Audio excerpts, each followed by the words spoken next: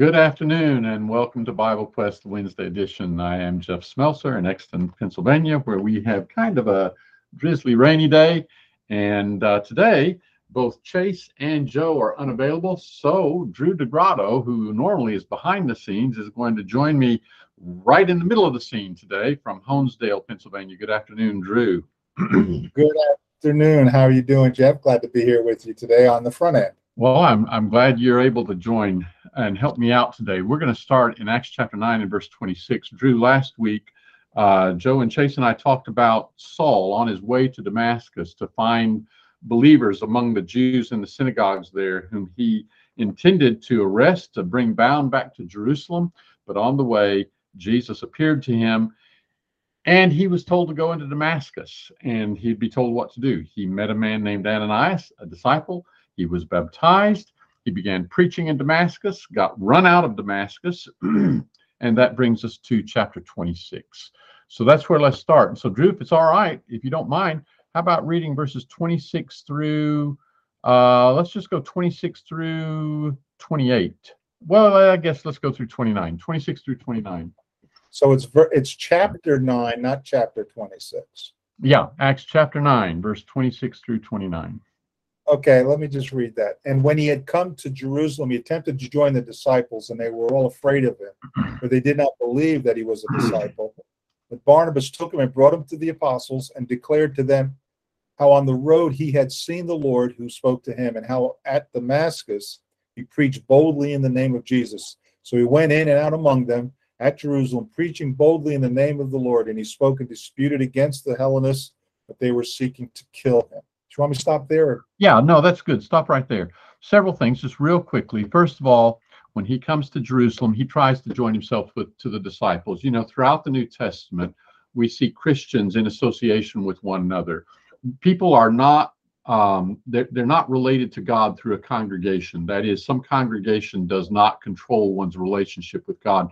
But God does intend for his people to associate one with another, to worship together in churches, in congregations. And Paul tries to do this, but when he tries to do this, he met resistance. Why did he meet resistance? Well, it's because they knew him earlier, like, this guy wants to kill us. How would you feel, Drew, how would a lot of people today feel if they went and they tried to join themselves to some congregation and everybody there looked at them like they were a bad person? Everybody looked at you like, you're a bad person, and we're afraid of you, and we don't like you. Would you get the warm fuzzies and be excited about going back there again? Far from it. I'd want to go, okay, I'm going onward. Yeah, but Barnabas comes and vouches for Saul, and what it illustrates is the importance Saul saw in joining himself to the disciples. This was something he needed to do, and so he was not put off by their resistance at the outset. I don't know if you're going to go into any of the details, but Barnabas took him and declared to him. How did Barnabas know all of that? You know, that's a good question. I'm not sure I had ever thought to ask that question. I'd always just focused on the fact that this is consistent with Barnabas being labeled by the apostles back in chapter 4 as a son of exhortation, or a son of consolation. That's what the name Barnabas means. His actual name was Joseph. And so I thought what I'd always focused on is, yep, sure enough, it's Barnabas who steps up and vouches for this guy that nobody else wants to have anything to do with. But it had not occurred to me to ask how Barnabas knew. And I don't know. I don't know the answer to that. And I'm always asking those kinds of questions because we know that Paul was only in Jerusalem at this time for 15 days. And then he heads out, and we're going to read more about why later. But during that time, he goes there, but it was Barnabas. So, you know, a lot happened in those short 2 weeks. Yeah. So I would think, and again, it's just my opinion, Barnabas, the Lord had to speak to Barnabas in some form or another, because Barnabas did not experience what he did in Damascus. Nope. Now, you're getting the 15 days based on correlating this with Galatians 1. Is that what you're looking at? Yeah. Okay. Around verses 18, I think it is. Okay. Now, The other thing that I want to notice here is verse 29.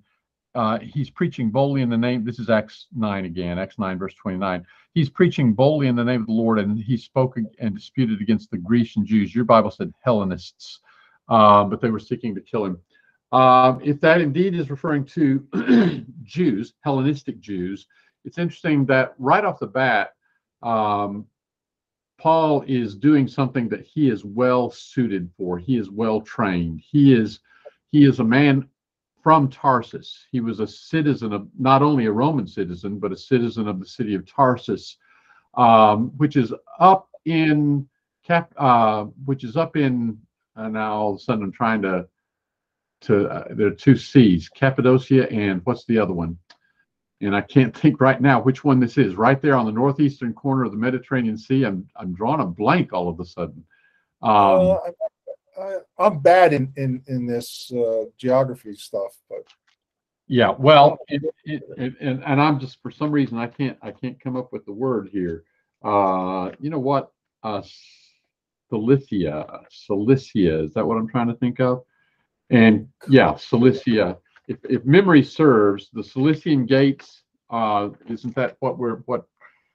In any event, he is not from Jerusalem originally. He had been trained in Jerusalem by Gamaliel, but he is a man who has been educated and he's been around and he has been exposed to Greek culture throughout the Greek world and the Roman world, and so he's well equipped to deal with the Hellenistic Jews. I don't want to spend too much time on that. I'll just make more of a fool of myself than I already have. Well, let me ask you this. Yeah. Hold on.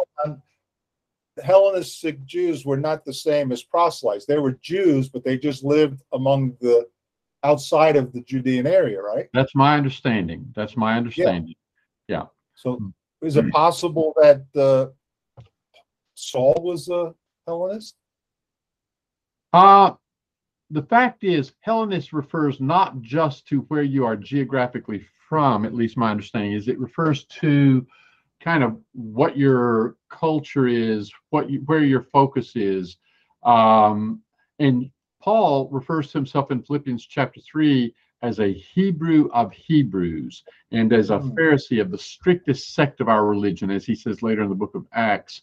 So I would think that Paul or Saul would have had a lot in common with the non-Hellenistic Jews, but he does have the kind of education and experience, world experience, that would maybe make it easier for him to be effective amongst the Hellenistic Jews. Yeah, he was there present when they stoned Stephen. Right. And Stephen was a Hellenist.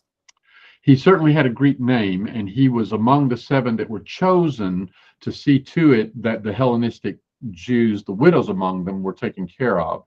So, yeah. All right. Then we come to verse 30, and it says, "And when the brethren knew it, they brought him down to Caesarea and sent him forth to Tarsus. When the brethren knew about the plot to kill Saul, they sent him home to Tarsus." And how did they know it? Say what? It just says, and they knew about the plot, but how did they know it?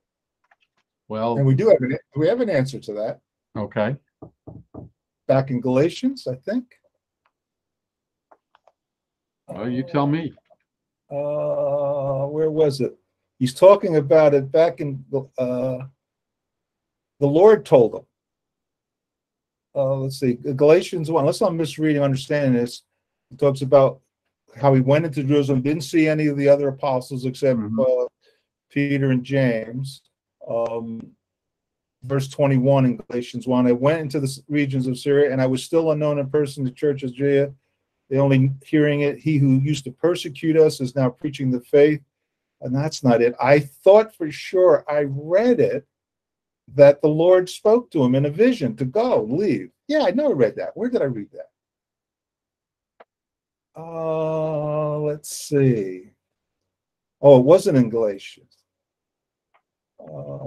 In Acts 21. Okay, Acts 21. He's standing in the council, right? I forget who he's standing Well, before. in Acts 21, he's come back to Jerusalem and he has met with James and the elders of the church in Jerusalem.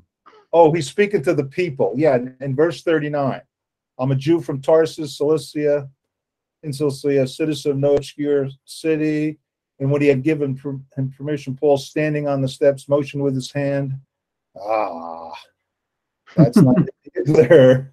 Where's Joe Works when you need it? Oh, wait a minute. Somewhere it says the Lord spoke to him. Get out of town. Okay, continue. All I'm right. going to hold that thought and I'll find it. All right. If anybody knows what Drew is thinking, if you can read his mind, send us a message and we'll figure that out. I mean, did I say Joe? Drew. Okay. Sorry. Back to Acts chapter 9. So then verse 31, Luke says, so the church, this is Acts chapter 9, verse 31. So the church throughout all Judea and Galilee and Samaria had peace. Now remember, he'd started talking about the persecution that came upon the church back in Acts chapter 1, right after Acts chapter 8, right after Stephen was stoned, and Saul was a leader in that persecution. Now Saul is a believer, and he is laboring in the kingdom for the Lord. And so Luke says, so the church through Judea and Galilee and Samaria had peace. His persecution, his leadership in it is no more. And so then we come to verse 32. And it came to pass, as Peter went through all parts, he came down also to the saints that dwelt at Lydda, which is over toward the Mediterranean Sea from Jerusalem. And there he found a certain man named Aeneas, who had kept his bed 8 years, for he was palsied. Mine says, what does yours say in verse 33? Does it say paralyzed?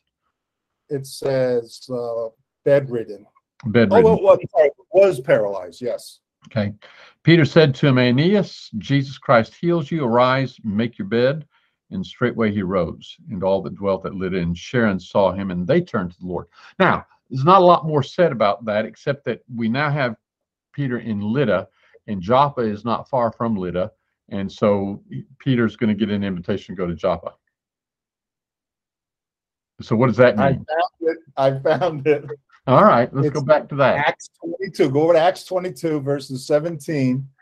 He's recounting then this visit to Jerusalem. In verse 17, Paul says, when I returned to Jerusalem and was praying in the temple, I fell into a trance and saw him saying to me, make haste and get out of Jerusalem quickly, because they will not accept your testimony about me. And the Lord said, they themselves know that in one, okay, I went too far. No, 21. And another, I had prison and beat those who, also what he's saying is, Lord, they're going to accept me here. I mean, look, they knew how I hated this movement. And when my brethren, the Jews, see me now embracing it, they're going to really latch onto it as well. Verse 20, and when the blood of Stephen, your witness, was being shed, I myself was standing by and approving and watching over the garments of those who killed them. And he said to me, go, for I will send you far away to the Gentiles. You know, thank you, Drew. I had never focused on those verses, especially verse 18, 19, and connected that with Acts 9 and Paul's time in Jerusalem there. But good. I appreciate that. Thank you. Okay. All right. So I was thinking you were crazy there for a moment, and you're not. That's all right. You can continue to do that. All right. Okay. So we go back to Acts chapter 9 and verse 36. And there's this disciple named Tabitha, also known as Dorcas, who had died in Joppa. And so they sent for Peter, and he comes and he raises her from the dead. Anything you want to talk about there? There's some things we could talk about there. I think I'm gonna move on to chapter 10 fairly quickly, but you may have some things you want to talk about in connection with his raising this Tabitha from the dead. Yeah, just briefly, but I do want to remind any of our listeners that are watching us on live stream, go ahead and put comments in the comment box on YouTube, because we'd like to hear your comments and questions as well. Because some things pop up in my head that I have to ask the question. There's not much questions here, just that Dorcas, she did a lot of good deeds, and she was really close to the brethren. And this is what affected them so much. She did a lot of good work, physical work with them. You know, sometimes women don't know what to do, or say, well, you're stifling women because of certain things. No, there's things that women can do that men aren't even capable of doing. Yeah. I tell you what, if we could, if we would be missed as much as this woman was when she passed, that would be a testimony to our usefulness. So we come to chapter 10, and now Luke is going to tell us the story of Cornelius. Up until this point, just everybody make a note of this. Up until this point, the disciples have been almost entirely Jews. Certainly, there were some proselytes included in Acts chapter 2 that were mentioned in Acts chapter 2. How many of those were among the 3,000 that were baptized? I don't know. But it was mostly a Jewish audience. It was a Jewish feast that they were in town to celebrate. When we get to Acts chapter 8, we do see Philip in Samaria, as we discussed a couple of weeks ago, and Philip is able to teach and baptize a number of the people of Samaria. And there was the Ethiopian eunuch who headed back to Ethiopia. But in general, it's a Jewish movement up to this point. And now in Acts chapter 10, we're going to have a man who is a Gentile, and he is going to become a believer, and he's going to be baptized in the name of Jesus Christ. And this is going to be the point at which kind of the gates are opened.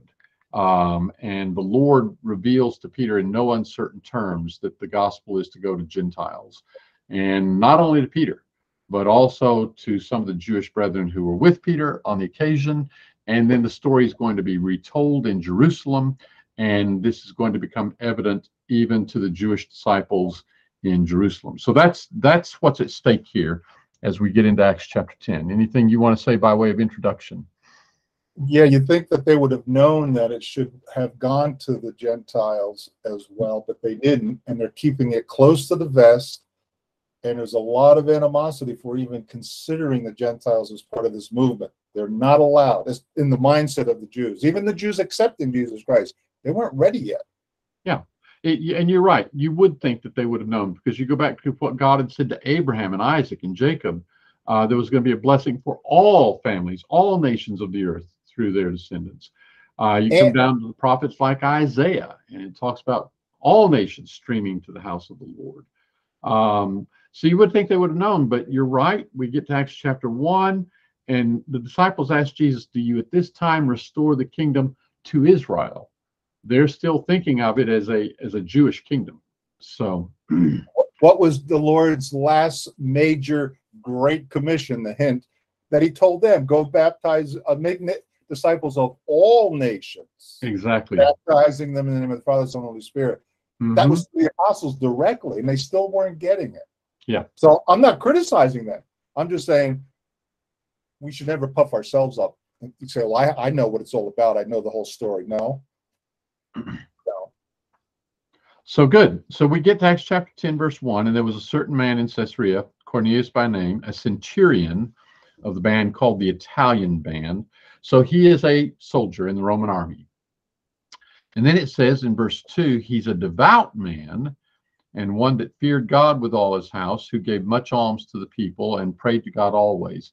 So, I mean, right off the bat, this is the kind of person that we would describe as, he's not just a worldly person. He has a spiritual inclination. He does good. He is generous.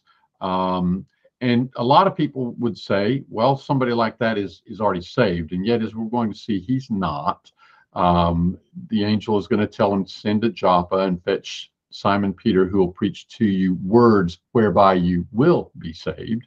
Peter's going to come to him and preach Jesus to him. But the point of this story is not just that he is saved. The point of this story is that he is a Gentile, and through him, God is going to show, I intend for Gentiles to hear the gospel and become a part of the kingdom. How far did you just read? I just read through verse 2. Okay, because it's a devout man. What does that mean? What are the characteristics of him that makes him devout? So he's, even in the Roman world, there were people who were thought of as atheists, who they didn't believe in anything beyond themselves. And this man does. He believes that there is a God. And the fact that it says he feared God, He believes he's accountable before God. Whatever he knows about God, whatever it is he believes in, he believes that he's accountable. And so I think that's part of what's going to be involved in his being a devout man. Would you say he must have learned it from the Jews, because he was very generous to the Jews? He was often helping them personally. He gives much alms to the people. And it says, and he prayed. He prayed continually to Jehovah. Yeah. And the only place I think you could learn about the true God would be from the Jewish nation.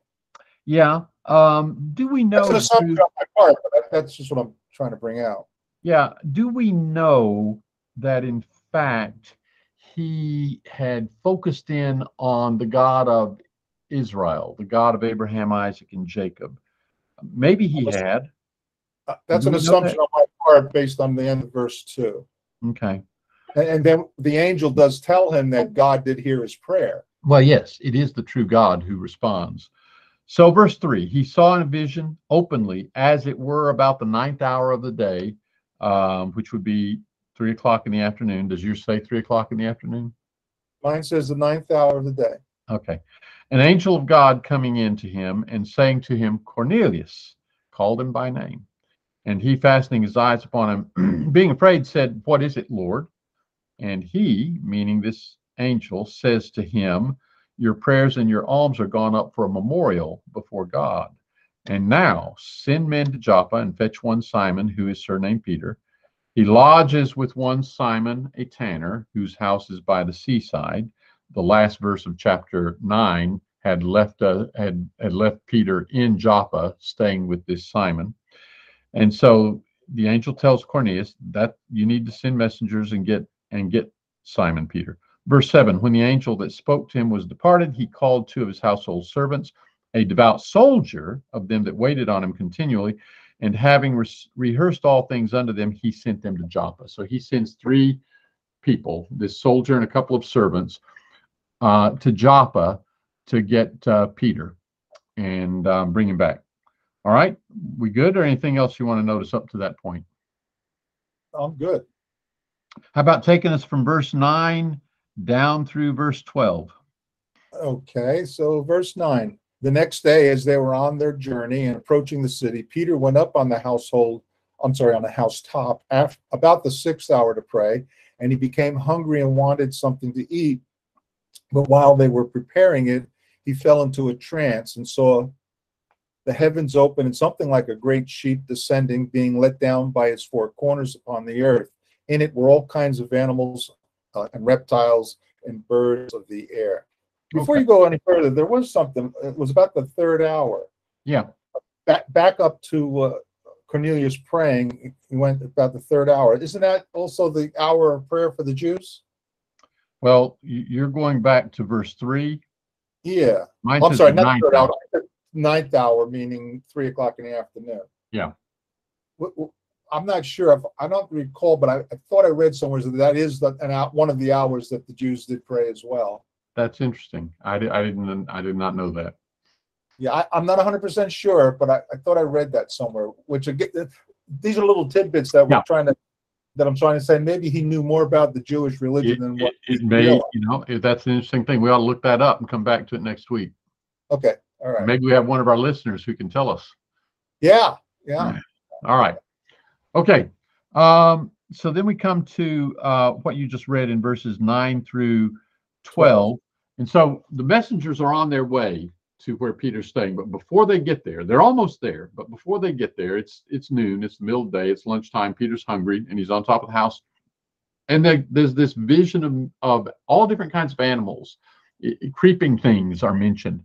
So it's going to be a lot of different kinds of animals that could be eaten, but it's going to include animals that the Jews were not supposed to eat under the law of Moses. They were not supposed to eat these. So Peter, and of course the voice comes from heaven, says, Rise, Peter, kill and eat. And Peter, being a devout Jew, says, Not so, Lord, for I have never, this is verse 14, I have never eaten anything that is common and unclean. There were certain meats, certain foods, animals that were set aside as acceptable to as clean that were acceptable for sacrifice and could be eaten under the law of Moses, but the others were not. And Peter says, I've never eaten anything that's common and unclean. And a voice came unto him the second time, what God has cleansed, don't you make common. And this was done 3 times, and straightway the vessel was received up into heaven. I love verse 17 because it's just so, it's so real. Yeah, we're While scratching Peter- our heads on this one. Yeah, while Peter was much perplexed in himself, what the vision which he had seen might mean. What was that all about? He knows the law. He knows what he can eat and what he can't eat. It is a voice from heaven, but the voice from heaven is telling him the very opposite of what he knows. And how often do you get a voice from heaven telling you what to eat anyway? And so he's Never. This is and the so first. he's wondering, what was that all about? And just as he's wondering, the men from Cornelius, the men who come down from Caesarea, show up. And having made inquiry for Simon's house, they stood before the gate and called and asked whether Simon, who was surnamed Peter, were lodging there. Is Peter here? And while Peter thought on the vision, the Spirit, so the Holy Spirit, says to him, behold, 3 men seek you. Arise, get down, and go with them, nothing doubting, for I have sent them. Naturally, Drew, Peter would I mean, he's setting aside the fact that he's in consternation over this vision he just saw. Why would he have doubts about going with these 3 men that show up? They're Gentiles. Yeah, They're unclean. I'm not supposed to associate with these guys. yeah. But the Holy Spirit says to him, I've sent them. You go with them. If it wasn't for that, he wouldn't.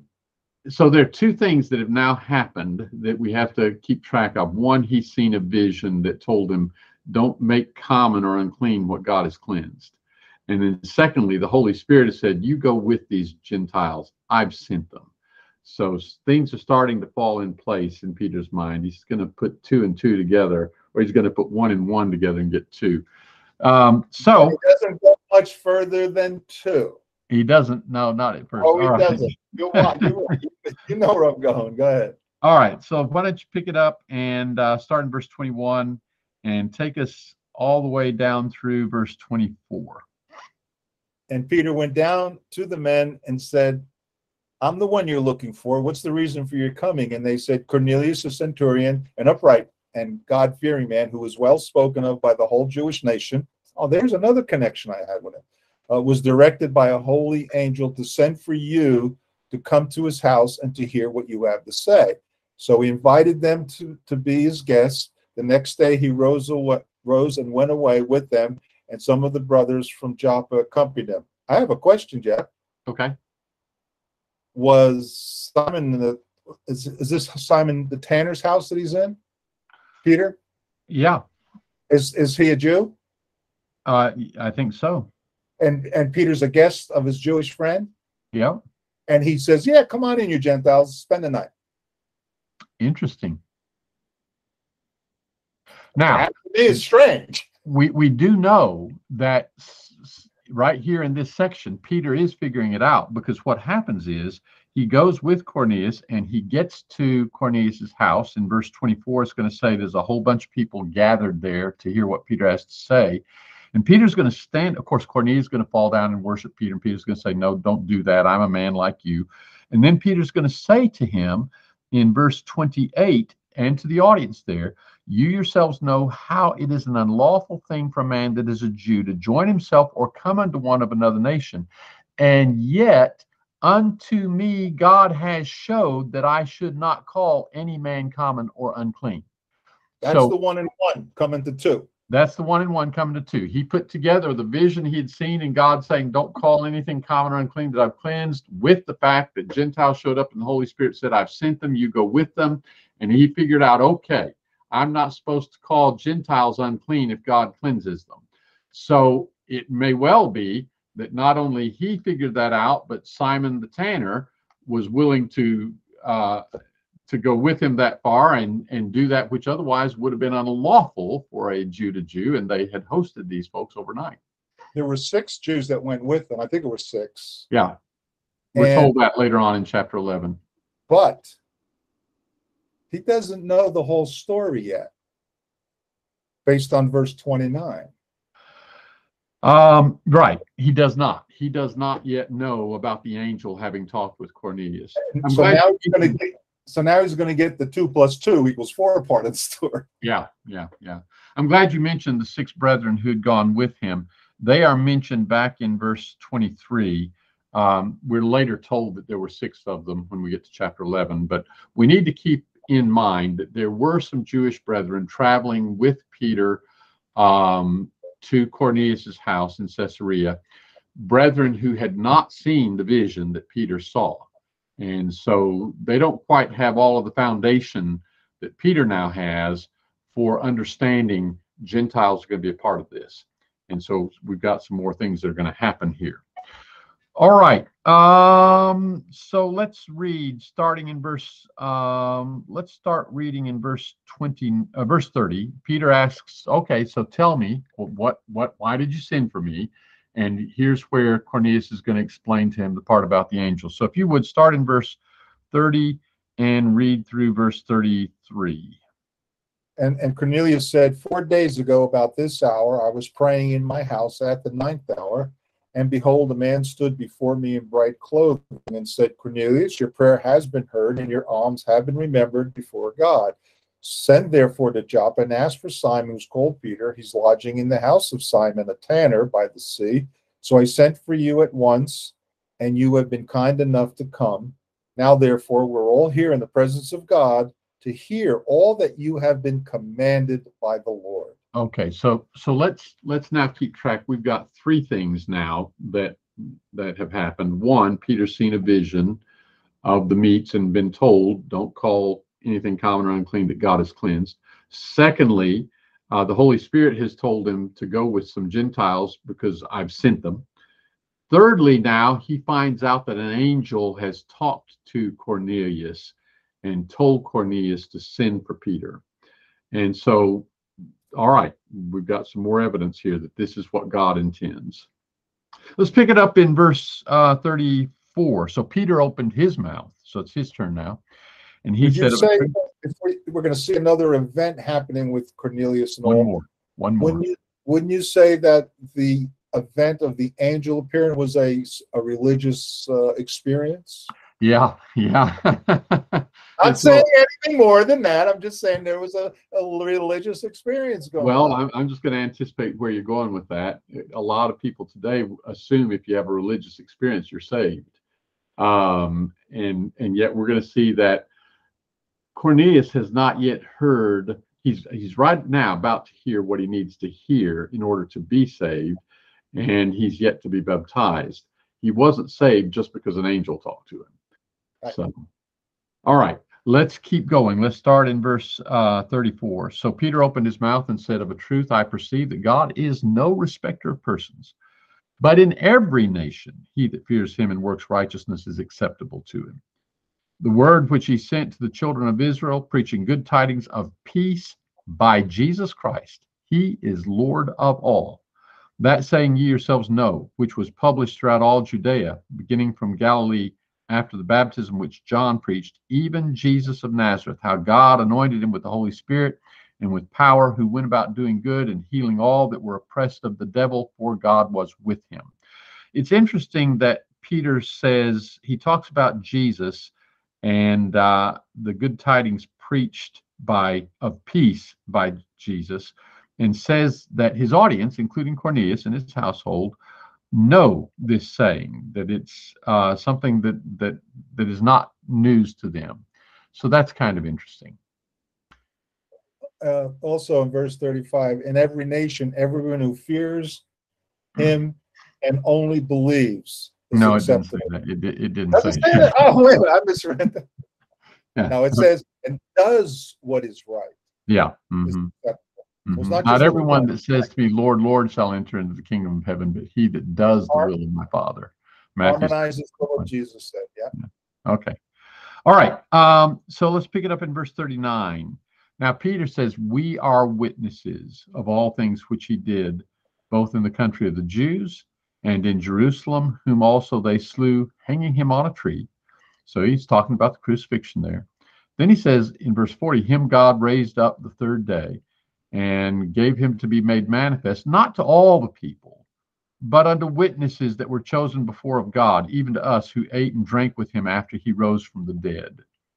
And he charged us to preach unto the people and to testify that this is he who is ordained of God to be the judge of the living and the dead. To him bear all the prophets witness that through his name every one that believes on him shall receive remission of sins. We have stressed, as we've been going through the book of Acts, that the resurrection is central to all of the preaching that's done in the book of Acts.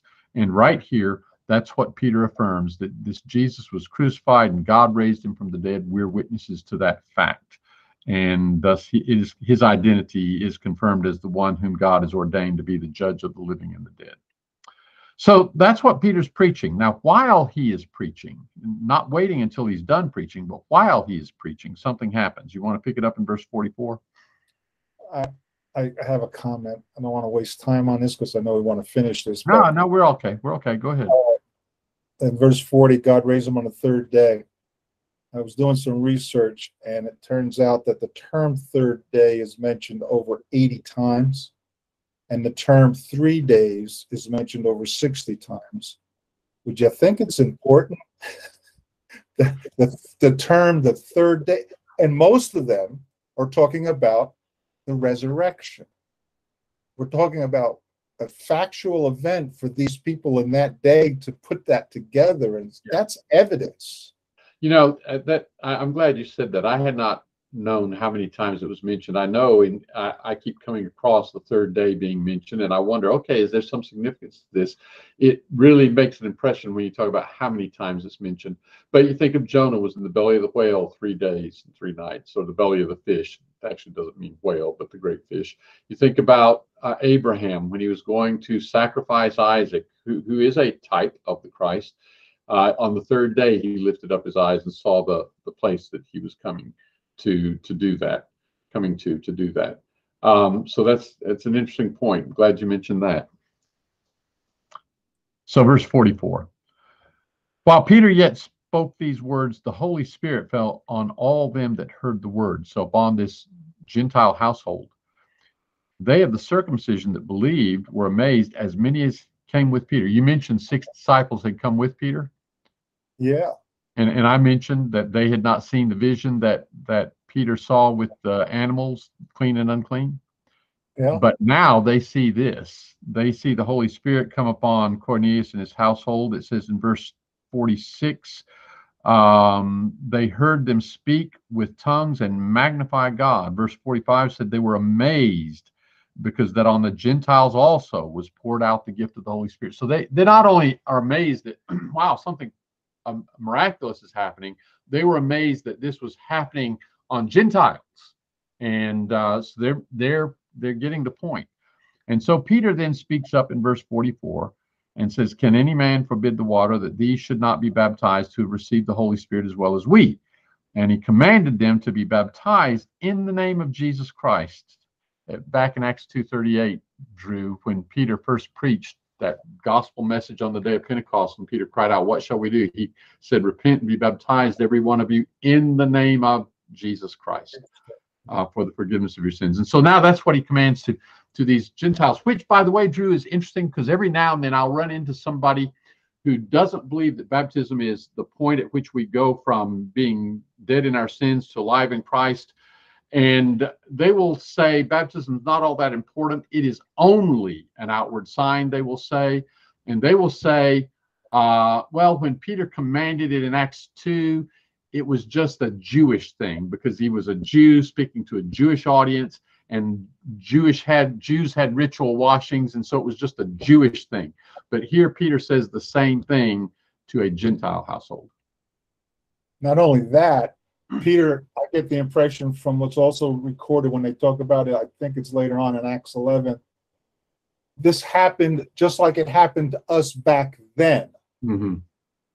And that was several years back. I don't know if it's 3, 4, 5, I don't know how many years, but I get the impression that it didn't happen in between those 2 time frames. So it wasn't the Holy Spirit like this. The Holy Spirit falling on any person was not something that happened often. It only happened in these 2 occasions that I can find. Yeah, the Holy Spirit came. People received the Holy Spirit. Acts chapter 5, verse 32 talks about it. But you're right. the way he's going to say that in Acts chapter 11 and verse 14 suggests he is seeing something unique about the way the Holy Spirit comes upon Cornelius and his household. Maybe not unique, because unique would mean it only happened once, but something unusual. And he sees it as the same thing that happened back on the day of Pentecost, and he connects those two events. So everything the Holy Spirit was doing, you would get the impression it was not doing the same thing that happened in Acts 2 and now happens in Acts 10 all along the way. And a lot of people will go back to talking about where John talked about the baptism of the Holy Spirit, that everybody's going to have the same thing. But what you're talking about in Acts 11, 15, and 16, put that together. Peter's rehearsing this again. He says, as I began to speak, the Holy Spirit fell on them just as on us at the beginning. Like, that's an eye-opener. And then 16, and I remembered the word of the Lord, how he said, John baptized with water, but you will be baptized with the Holy Spirit. This is a rare occasion. Yep. And so the two occasions are the beginning of the church in Acts 2 and the beginning of Gentiles coming into the church in a significant way in Acts chapter 10. Okay. They needed to see this because they weren't getting the point. Yeah. So we got four things now. We got four things that have happened. And in the order that Peter experienced them, they are: he saw the vision and heard God telling him, don't make anything common or unclean that God has cleansed.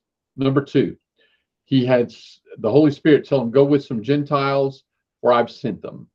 Number three, he finds out that an angel had spoken to Cornelius and told Cornelius to send for Peter.